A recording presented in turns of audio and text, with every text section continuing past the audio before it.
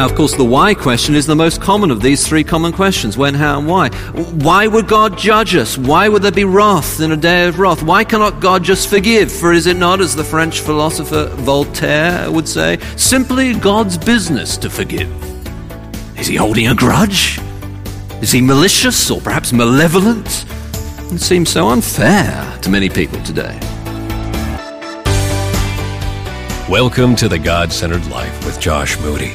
A Story of Wrath, Part 2, on tap for today. Josh Moody is Senior Pastor of College Church, located in Wheaton, Illinois, and I'm your host, Todd Bustine.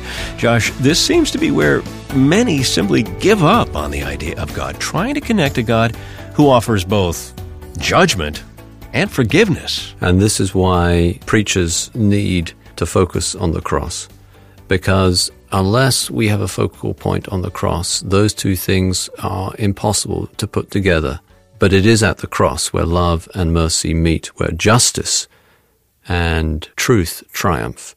And at the cross, those questions, ultimately the why question, perhaps the most common question, become not only clear, but answered. A quick setup from our last session together, and then into the why. Here's Josh. As we look at Romans chapter 2, verse 5 this morning, we do so in the context of the fatherly, loving arms of the God who's revealed the gospel of rescue.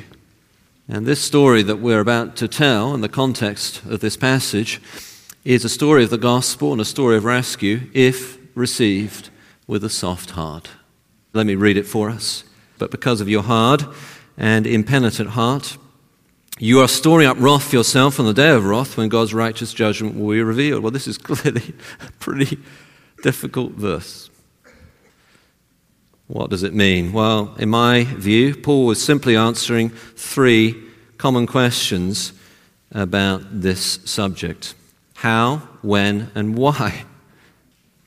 When, a day that is coming. How, God's kindness, either softening like butter in the sun or hardening like clay baked in the same sun. Why? It is the public declaration of God's righteousness. Now, of course, the why question is the most common of these three common questions: when, how, and why. Why would God judge us? Why would there be wrath in a day of wrath? Why cannot God just forgive? For is it not, as the French philosopher Voltaire would say, simply God's business to forgive? Is he holding a grudge?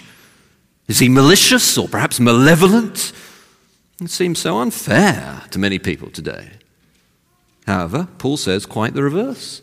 This day is the day when God's righteous judgment is revealed. There is a day when the wrongs that have been done will be righted. There is a day when justice will be done and be seen to be done. That public declaration of his righteousness. Here's the best illustration that I can think of for it. It's the following. Imagine if you knew someone who had an infestation of flies in his house. You know, he has a fly swat and he kills flies. You got breakfast with him one morning, he tells you that he killed 49 before breakfast. You smile and you joke about it. Who wouldn't kill a fly? I mean, most people don't feel sad when a mosquito is swatted, you know? Say the same friend tells you they caught a mouse in his basement last night. Not the newfangled kind of, safe, cuddly mouse traps where you release them, they come back and eat your food all over again. But, the real kind, the dead. Little tongue sticking out. You know what I mean. You've all done that, or most of you have. And again, you're not really offended, are you? You kind of, okay, right, fine. Say the friend has a dog that he had to put down with his shotgun that evening. Well, that's different. It has to happen sometimes, but it's pretty tough. Say he tells you about an enemy that he has, and he tells you that he has another use for that same shotgun. Say you watch the news that night, and you find that person is dead, and so is his wife and his 3 children. And you wonder. Now, it's one thing to kill a fly, it's a different thing to kill a child. It's one thing to hit another schoolboy in a fight during recess when you're both 8. It's another thing to punch a customer at a store. It's another thing to punch a superior officer in the army, I hear. Who would go up to the President of the United States and punch him, even if you did disagree with his policy? It's one thing to trap a mouse. It's another thing to trap a person, much less his wife and children. It's another thing to do it against God. Well, you say, I haven't done anything against him at all. I live a perfectly nice life, all on my own, all for my own agenda. Yes, you do. And you're made for him. You're renting a house, it's not your own, and you're refusing to pay rent, and you're living in it, and you're making it very nice, all for your own self. And the owner is sending request after request for payment, and you refuse to repay, and eventually he sends his own son, the owner of the house, who comes to strike a deal, and on the cross your sin kills him. You recognize the parable of Jesus, some of us? And yes, there is a day of wrath to come when God's righteous judgment will be revealed. Not because he's losing his temper or getting cross, but because there is a righteousness, and it is not always done in this world, and it will be declared, and every wrong will be righted. And that's good news if you are in Christ. What Paul is not saying, the four songs of the discouraged person. Again, Christopher Ash, a very helpful little section. Again, he puts it like this. Paul speaks not to the penitent heart that lacks assurance, but to the impenitent heart that has a false assurance. Not the four songs of the discouraged. What Paul is saying, answering the three most common questions about this day. John Stott put it like this. Although justification is indeed by faith, judgment will be according to works. The presence or absence of saving faith in our hearts will be disclosed by the presence or absence of good works of love in our lives. In other words, on this matter, Paul and James in his letter in the Bible both agree. We're saved by faith, and the faith is to result in works. So what Paul is not saying, what Paul is saying, third and finally, what that means to us. I think here Paul is describing for us a three-dimensional picture of a godly person.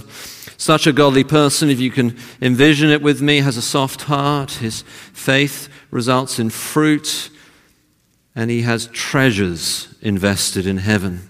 We've considered already the heart and the fruit or the works. We've not mentioned treasures, which is one of the aspects of this three-dimensional picture that Paul is describing, that he's painting of a godly person. Let me try and pull that out for us before we apply it. You see, in verse 4, Paul describes God's kindness as riches. They are the riches of God's kindness. But then now in verse 5, he carries on that picture actually by talking what people are storing up. You see, that word is usually used of treasures. Storing up treasures. For instance, Jesus talks about us storing up treasures in heaven. Or in Matthew says the good man brings good things out of the good stored up in him, and the evil man brings evil out of the evil stored up in him. Or Paul uses this word when he says that we have the treasure of the gospel in jars of clay. Treasures. Or again, in 1 Timothy, Paul says that we are to command those who are rich in this present world not to be arrogant, nor to put their hope in wealth, which is so uncertain, but to put their hope in God, who richly provides us with everything for our enjoyment. Command them to do good, to be rich in good deeds, and to be generous and willing to share. In this way, they will lay up treasures for themselves as a firm foundation for the coming age, so that they may take hold of the life that is truly life. That's why the King James Version translated this word here as treasures.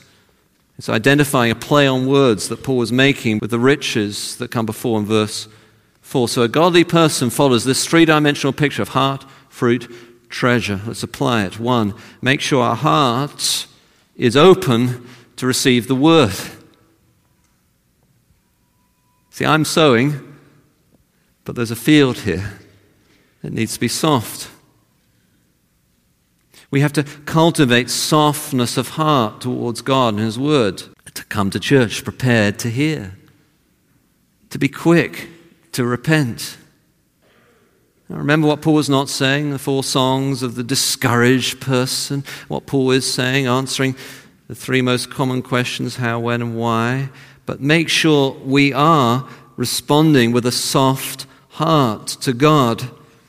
Jonathan Edwards put it like this: I am bold to assert that never was there any considerable change wrought in the mind or conversation of any person by anything of a religious nature that ever he read, heard, or saw, who had not his affections moved.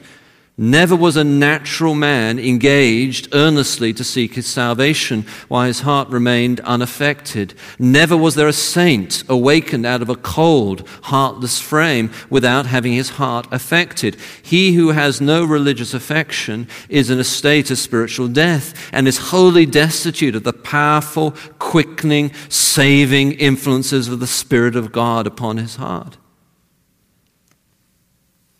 And we just seek God by prayer, by reading the Bible, by humbling ourselves, by asking for the work of His Spirit in our lives, by repentance, to have a soft heart, melting like butter, pliable, malleable, to receive the good news of the gospel. Next up, the precarious topic of faith and works. But first, a reminder that Josh Moody is senior pastor of College Church located in Wheaton, Illinois. Josh's preaching ministry is made available via this program, The God-Centered Life, and we thank those who have made this distribution possible. Back into Romans chapter 2 now. Here's Josh. To make sure our faith results in fruit or works. This is such a tricky communication. To get this accurate in our minds, it reminds me a little of the story of the carefully planned and hugely expensive advertising campaign that Pepsi-Cola used to attempt to launch their product for the first time in China. They could not work out why sales kept falling rather than rising despite all their hard work. And then somebody pointed out that their international slogan at the time, "Come Alive with Pepsi," when translated into Mandarin actually meant, "Pepsi brings your ancestors back from the grave." We so easily get this wrong. Let me put it like this: being gospel-centered does not mean doing nothing about it. As we focus on Christ, we will want to follow Christ. As we set our hearts on things above, we will want to invest in things above. As we reflect on the cross and resurrection, we will want to live lives characterized by the character of Jesus. Perhaps the best way is to be practical. Take notes on sermons. Write down carefully what it is that God is asking you to do. Keep that goal and check against it to see if it is accomplished. Am I serving? Am I repenting of this particular sin in my life? If you are a Christian, your life's mission will be to glorify Christ. So make that your mission. And then have practical steps to do that this year, this week. So have a soft heart to receive the good news of the gospel. Make sure our faith results in practical fruit or works. And then the third in this three-dimensional picture of the godly man that Paul is painting here is the storing up. What are we treasuring? Are we treasuring heavenly investments, or are we treasuring earthly investments. I was shocked to discover this week that there is a small but significant percentage of our members who give nothing at all towards our ministry. Now, perhaps some give cash in the plate, and so it's not part of the statistic. Perhaps some are particularly hard up, and of course, when the plate is passed, some give electronically. But we can all give something, even if it is a widow's mite, 25 cents. Those who are particularly rich, which probably means most of us here this morning globally, those who are particularly rich are called to abound in giving, to excel in giving, yes. But we are all called to do something. And we are called to invest in the one institution that will last for eternity, the church. I served in parachurch organizations. We send people to work for parachurch organizations, but in heaven they will not exist. Only the church. And so you want to prioritize your giving to the local church because that is a primary way for you to treasure up investment in heaven.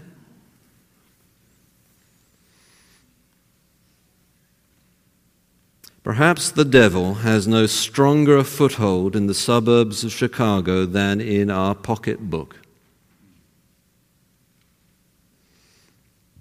You know the old joke? The last part of a person to be converted is their pocket. Perhaps it's time for some of us to have that part converted. Now, our budget is at 94%, so this is not with an agenda. We're doing fine. But our budget should always be at 100% or slightly above, it seems to me. If we each gave our 10% of our income, we would have plenty more resources, easily do that and more, for reaching our world for Christ. Perhaps the pocket is not actually the last part of a person to get converted, or if it is only to be followed by that very last part of many of us to get converted, which is our right foot as we drive. But this passage is not about speeding. It is about treasuring.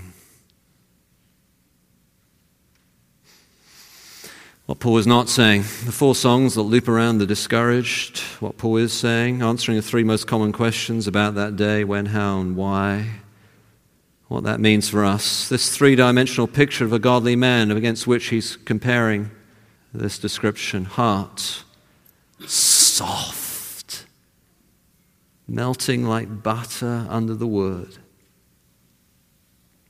Fruit, abundant works,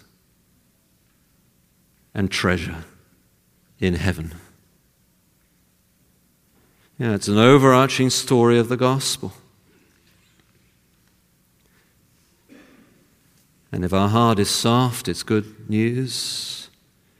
And if our heart remains hard, on that day we will lose more than a tail. Let's pray together.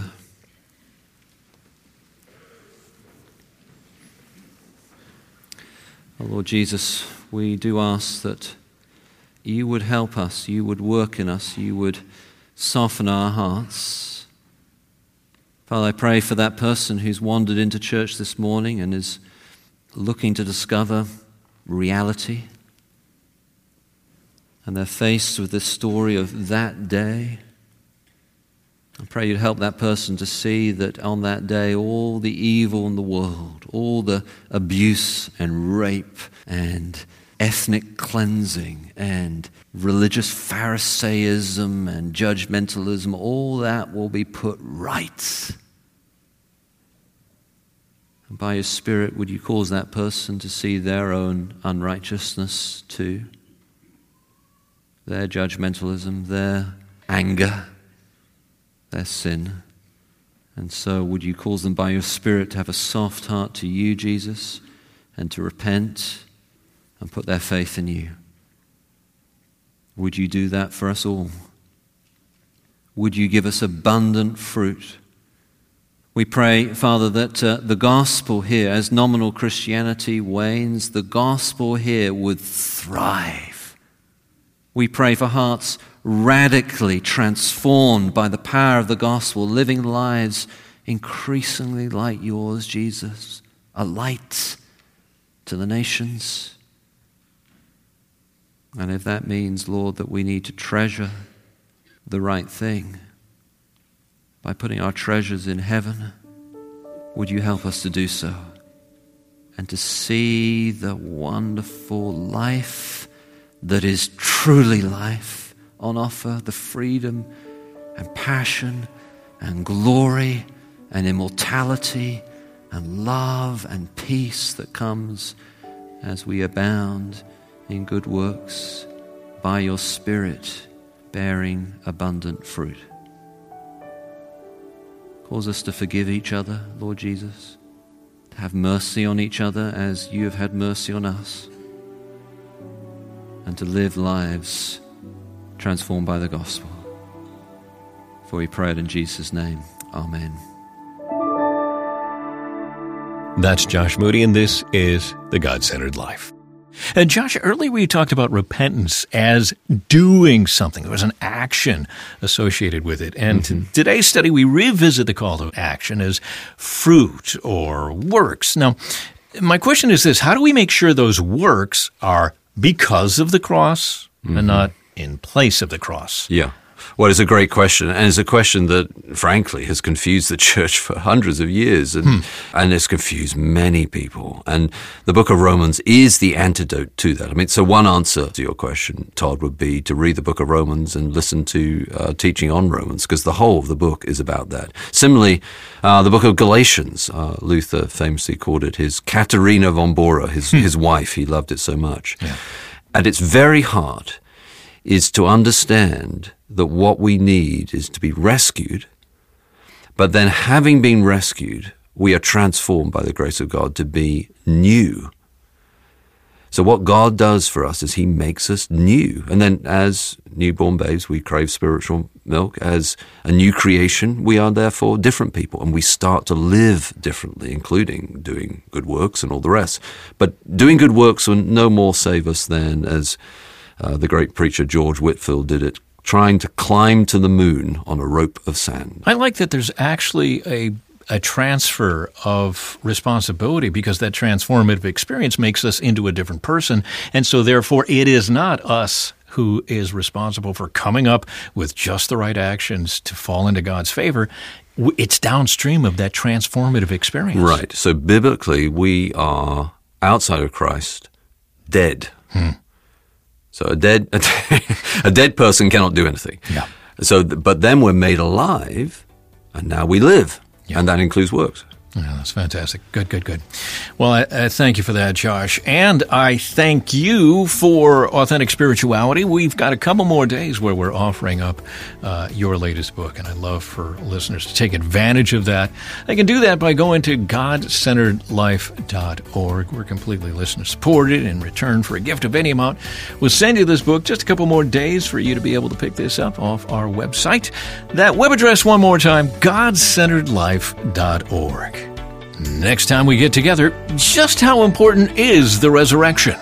The resurrection of Jesus Christ from the dead is the fact that establishes Christianity. Yet, skeptical philosophers of our modern age think that no one can believe in this miracle anymore. We're going to take a look at the book of John when we get together next time. GodCenteredLife.org resources for you. And this is your warm invitation to join us when we next gather around God's Word here at the God-Centered Life with Josh Moody.